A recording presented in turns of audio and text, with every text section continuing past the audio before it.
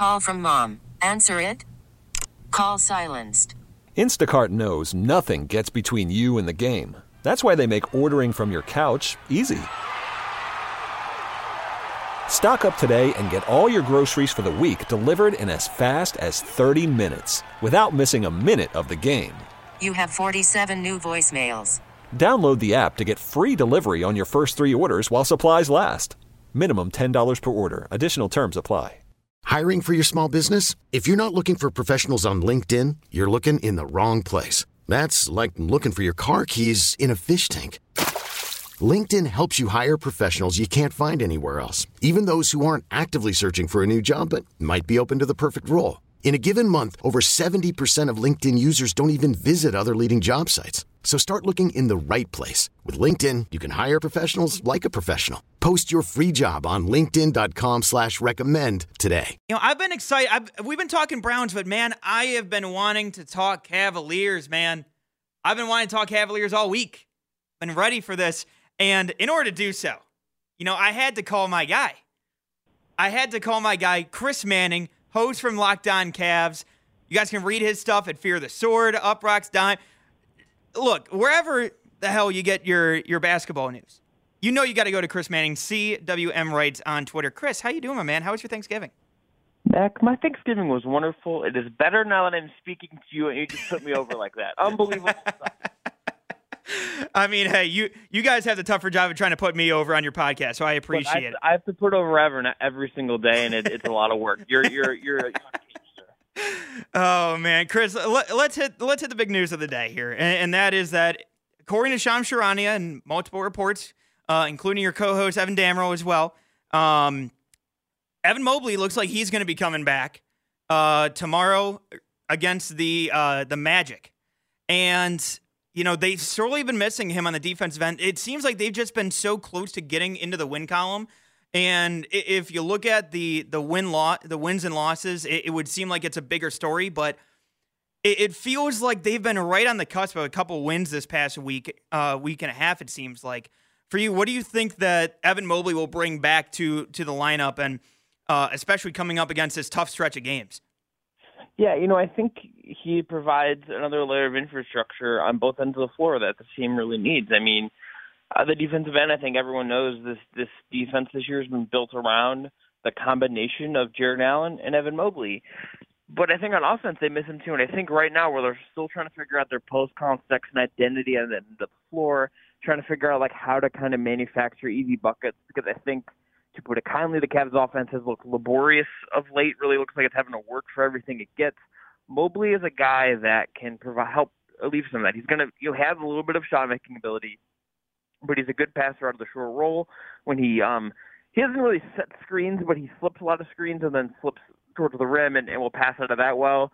He's a skilled offensive player, even if he's still kind of raw. So I think he just provides another really good player. And look, aside from the Sexton bit of it, which is obviously a whole year's thing because of the meniscus, Mobley being back and Lamar Stevens being back as well, it looks like, means the Cavs are as healthy as they are going to be right now, as they've been in some time. And if they're going to start figuring out what their identity is, it's good to get, you know, perhaps the most important player in the franchise and Evan Mobley back to start figuring that out. And you know, is notably a little bit ahead of schedule, too, based on, you know, when the injury happened and when he's coming back. Now, Chris, looking at the way that the last few games have played out, it really just seems like it's all about the fourth quarter for them and just kind of closing out games. You know, what do you think the Cavaliers have to do to kind of take that next step and, you know, close out some of these games against, you know, tough opponents that, you know, have veterans across their roster? Yeah, I think some of it is just they're still growing up. This is a young team. Darius Garland is, you know, learning how to control the reins of an offense, and, you know, obviously he's in big foul trouble against Phoenix. You know, like Ricky Rubio had an off night, and like when that happens, it's just like, okay, that's going to happen. Rubio's not going to necessarily be as hot as he's been this whole year. You have to learn how to navigate that and be a little less reliant on him to some degree. You know, like, but again, I think getting guys healthy and think getting guys back in the flow is going to alleviate some of this. And I think some of it, frankly, is like they're hopefully not going to run out of gas now, right? Like they just have more bodies. Even if J.B. Bickerstaff trusts his top 7 or top 8 more than he trusts, you know, 9, 10, 11 or whatever, they at least can run lineups and rotations a little longer to keep guys fresh. Because I think at times they just have looked tired because they just haven't had as many bodies to throw out there. And I think if they're healthy and they can kind of go that way, then I kind of think they're at least in a better spot to have some of these guys not look as worn out and fatigued when they get into the fourth. And a team like the Suns, maybe won't, go off. But certain games, like you might just lose to the Suns. The Suns are really good, but you're going to grow up at least from some of those experiences, I think. Now, the other part of this too, and where I think that the Cavs actually kind of benefited from having some of these or having as many injuries at once, is that you got a chance to check out some of those guys that were, near the end of the bench who weren't getting as much run. Of those guys that you've seen more of over this last week and a half or so, 2 weeks, who do you think is a shot to actually stick in the rotation that we've seen? I don't think it's actually my answer to this is almost like I think we need to see more Cedi Osman. I think that's where I'm at because I don't feel like Dylan Windler's given you much.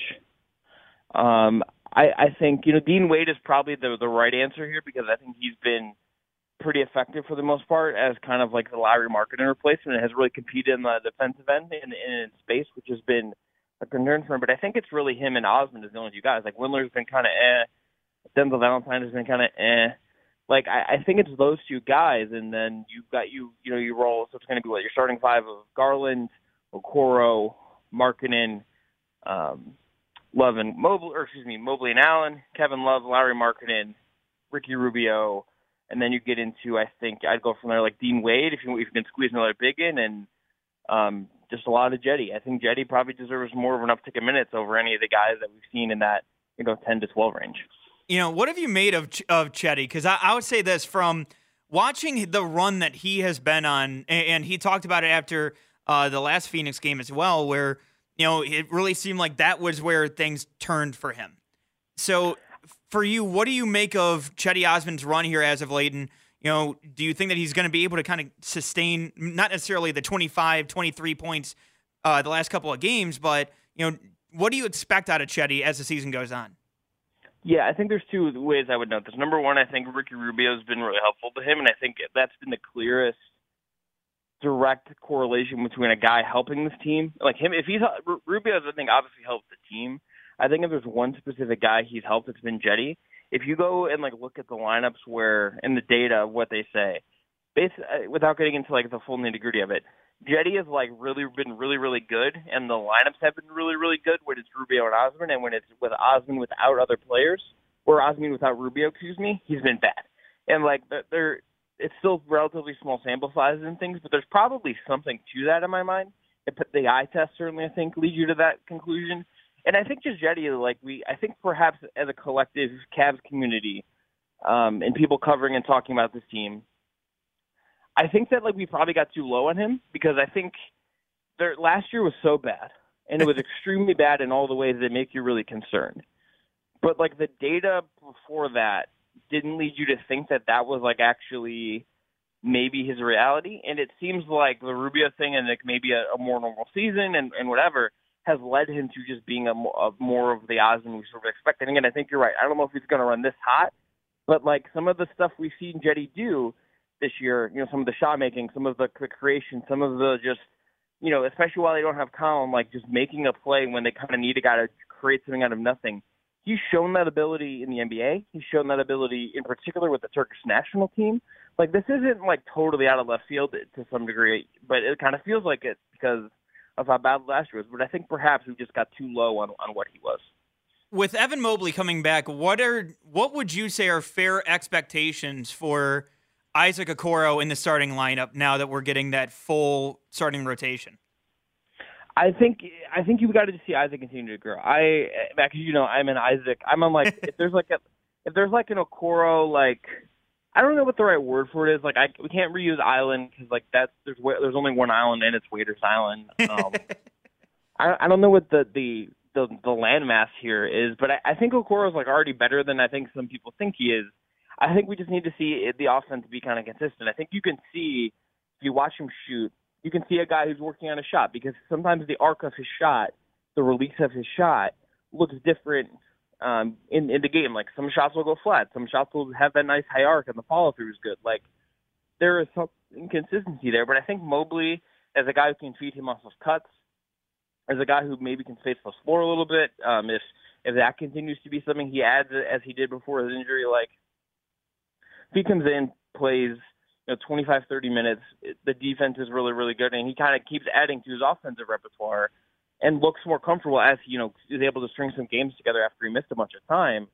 Like, I think he'll be fine, and I think the expectations are that he can look like a solid starter, even if the fit right now is perhaps imperfect. Like, this is still kind of early in this Cavs renaissance process, and I think shots to John Beilein Renaissance. But the reality is just we are still figuring out what all of this really is. And Okoro, I think just as much as anyone deserves time to kind of grow into whatever he's going to be. But I think just of offensive consistency if he can settle into a starting role would be a good thing. Sticking with the rotation there, the starting rotation at least, Lauri Markkanen, he's been somebody throughout this season who, has played a little inconsistent, at least in my mind. Obviously coming back from the COVID list, but, he's shooting at 28% last I checked from beyond the arc, at least heading into Wednesday's game. When do you expect him to kind of be able to turn that back around and maybe get that 3-point percentage back up a little bit? You would just hope, I think it just kind of happens, right? Statistically, it's just not ever been what he's never been this bad from 3-point. And, certainly I think they've added some defensive responsibility to his plate. He's probably expending more energy on defense this year when he's played, and obviously, as you mentioned, not on the COVID list, but he's probably expended more energy in that end of the floor than he has for much of his career. So there's probably some adjustment there. But I would just imagine he's at some point just going to shoot normally. Even if his overall percentage for the year is a little bit down, I think you would just expect him to normalize to some degree. And I think, as a guy that maybe can get some looks off of Mobley kind of flipping and feeding to the corners or off to the wing, maybe you see him get to run they'll run double drag or pick and roll to kind of get him popping out. I think there's little stuff they could do to kind of get him in rhythm. But I think certainly you would expect him, just based on his history, it's not a deep 10-year history or anything, but the history of him in the league has been he's at least going to be able to shoot threes at a decent clip, and you would expect that, I think, just to normalize sooner rather than later, as long as it isn't a bizarre down year for whatever reason. One player that I've been keeping my eye on and, played phenomenally on Wednesday night was Kevin Love. And the way that he's been able to buy in under J.B. Bickerstaff, what have you made of Kevin Love and his season to date? And, on top of that, too, how do you think that his role will be now with Mobley coming back and you still have Markkanen healthy and everything like that? Yeah, I think Kevin, aside from Jetty, and I think perhaps more than Jetty just because of the prestige and things he has been one of the pleasant surprises of the season. I don't think there was anyone who was thinking about this team that really thought of Kevin Love as perhaps a plus for this team in any way, right? And he's been a solid contributor. I think he's competed on defense. He's, not, let's say, throwing fits in the way he was in the past, as far as we understood it. And, everything with him seems to just be on a positive route. I think certainly, maybe both sides, if you hit them with true serum, they'd probably still maybe like to go their separate ways, and the Cavs could have some cap space to work with, and he could go play where he wants to play. But, I think right now both sides are getting something out of this, and I think that's sort of what you want to see here with him. And so putting him in spots where he can do what he does, I think that's made him comfortable. And I also just think he's accepted his role. It's look, this is a team I'm going to play 20 minutes a night. I think that stays that way with kind of going forward. If I compete and do that, I'm going to get minutes. And he seems to also just be engaged with the team in a way he maybe hasn't since LeBron left. And some of that could be, outwardly facing. There's probably, again, we don't always know everything here, but the optics and everything feels like Kevin has been the best version of Kevin Love we've seen in quite some time. And if you're the Cavs, if you have him on the roster, this is, I think, a lot of what you could have wanted from him. And last time I looked, his numbers weren't even exactly where you kind of think they would be. And he was on the COVID list as well. So, you could argue, maybe you can get his numbers up a little bit. And if him and Markkanen, frankly, if him and Markkanen could both, hit threes at a pretty high clip the rest of the year that kind of, gets them back to where they should be or historically have been, the offense will, look better if they can just get a little bit more luck from three. Because the Cavs are, 15th in three-point rate, about league average, and they're near the bottom of the league in percentage. So you would hope that some of the stuff, they just make more shots, and with some of the guys that have historically been okay to good shooters, and some of this normalizes, and Kevin is certainly on that list. Chris Manning of Locked On Cavs joining me on the North Olmsted Chrysler Jeep Dodge Ram hotline. Chris, I got to ask you, man, because it was firing me up after the game, but the referees, man, I just got to get your take on, because I know that you get a couple of bad calls every game. Sure, like every fan will have that. But it's been damn near putrid the last couple of games, at least, when it comes to the Cavs. And in terrible situations, I'll add, against Brooklyn with the Rubio 3, and then the foul on JaVale McGee 60 feet away from the Chetty Osman three-pointer. Just what were your thoughts on the referees the last couple of games, man? Well, I think the thing broadly for me is I think take fouls are really bad. I hate take fouls. I hate that open floor take foul. I think the JaVale take foul that, as you noted, like cost them the Rubio 3, which would have been a pivotal make, the Jetty 3, that would have been a pivotal make. Like, that's just objectively like a dumb call. I hate that call exists. I hate that they call that call. I think it wrecks the flow of the game. I think it's bad for every single team that foul is a thing. There's a lot of smarter people than me have talked about like the idea for like an advantage rule where like you foul, you let the play continue, and or you do something to just kind of let the game of the flow continue, and you put really hard penalties on guys that are going to really commit a serious foul in the open floor like that, like a flagrant 2 or something like that automatically. So I just think that some of those rules just are quite silly and bad, and I think certainly when the league we've seen the league this year, I'm sure that if we dove down deep into like each Twitter group like of fans, I think everyone would probably like kind of assume their team is getting hosed a little bit. But I think the league has like kind of let things play this year, and some of it there have been some really poorly ref games. Like I thought the Warriors game in particular was like really kind of like not a well called game in terms of how it flowed, and I think the Cavs certainly got some of the rough side of the stick there. But I think what we're seeing is more of the refs like adjust to the way that they're calling games now, which is a little more physical, let them play a little bit more, and I think that's ultimately good. I think the product of basketball itself this year has been mostly very good, but yeah, I don't blame people at all for being mad about the fouls, but get rid of the take foul, and also I think fouling up 3 is for cowards. That's my other take. I was about to mention that one. I saw your tweet and I loved it after the game. Hate it. It's going to be better than this year. I hate it. It's not fun to watch, and I understand they have checks to make, and they're judging on wins and losses, not wins and lessons or whatever. I think fouling up 3 is awful and is not fun. Just it sucks. Chris, last one for you, and I was going to throw this out to the fans, but I want to throw it to you first. What is one Thanksgiving Day food that should not be, and what is one food that is not a Thanksgiving Day food that should be? Oh man, got to catch you off guard. I'm filling the Evan role for the day. Yeah, my brain is cracked, and I've now just perpetually. I am not like so. I recently learned that there's like some people that do meatloaf on Thanksgiving, and that feels wrong to me. Like that just doesn't feel right to me. I would also say if we're talking about foods that should add in, I think this is maybe like a cop-out answer. I just think the people that think turkey's bad have just never had someone actually cook them a proper turkey that is moist and seasoned correctly. Like just find someone to cook you better food is my answer to people who think turkey's bad. Turkey's a Thanksgiving food. I completely agree.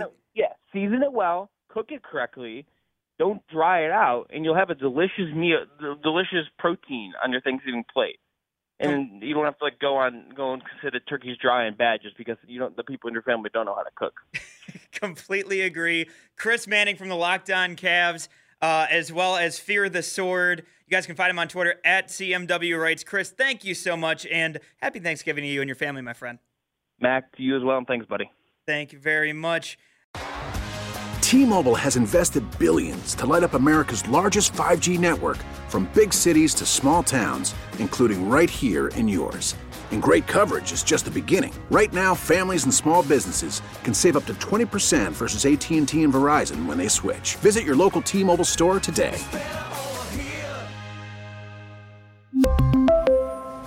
Plan savings with 3 lines of T-Mobile Essentials versus comparable available plans. Plan features and taxes and fees may vary. We get it. Attention spans just aren't what they used to be. Heads in social media and eyes on Netflix. But what do people do with their ears? Well, for one, They're listening to audio. Americans spend 4.4 hours with audio every day. Oh, and you want the proof? Well, you just sat through this ad that's now approaching 30 seconds. What could you say to a potential customer in 30 seconds? Let Odyssey put together a media plan tailor-made for your unique marketing needs. Advertise with Odyssey. Visit ads.odyssey.com.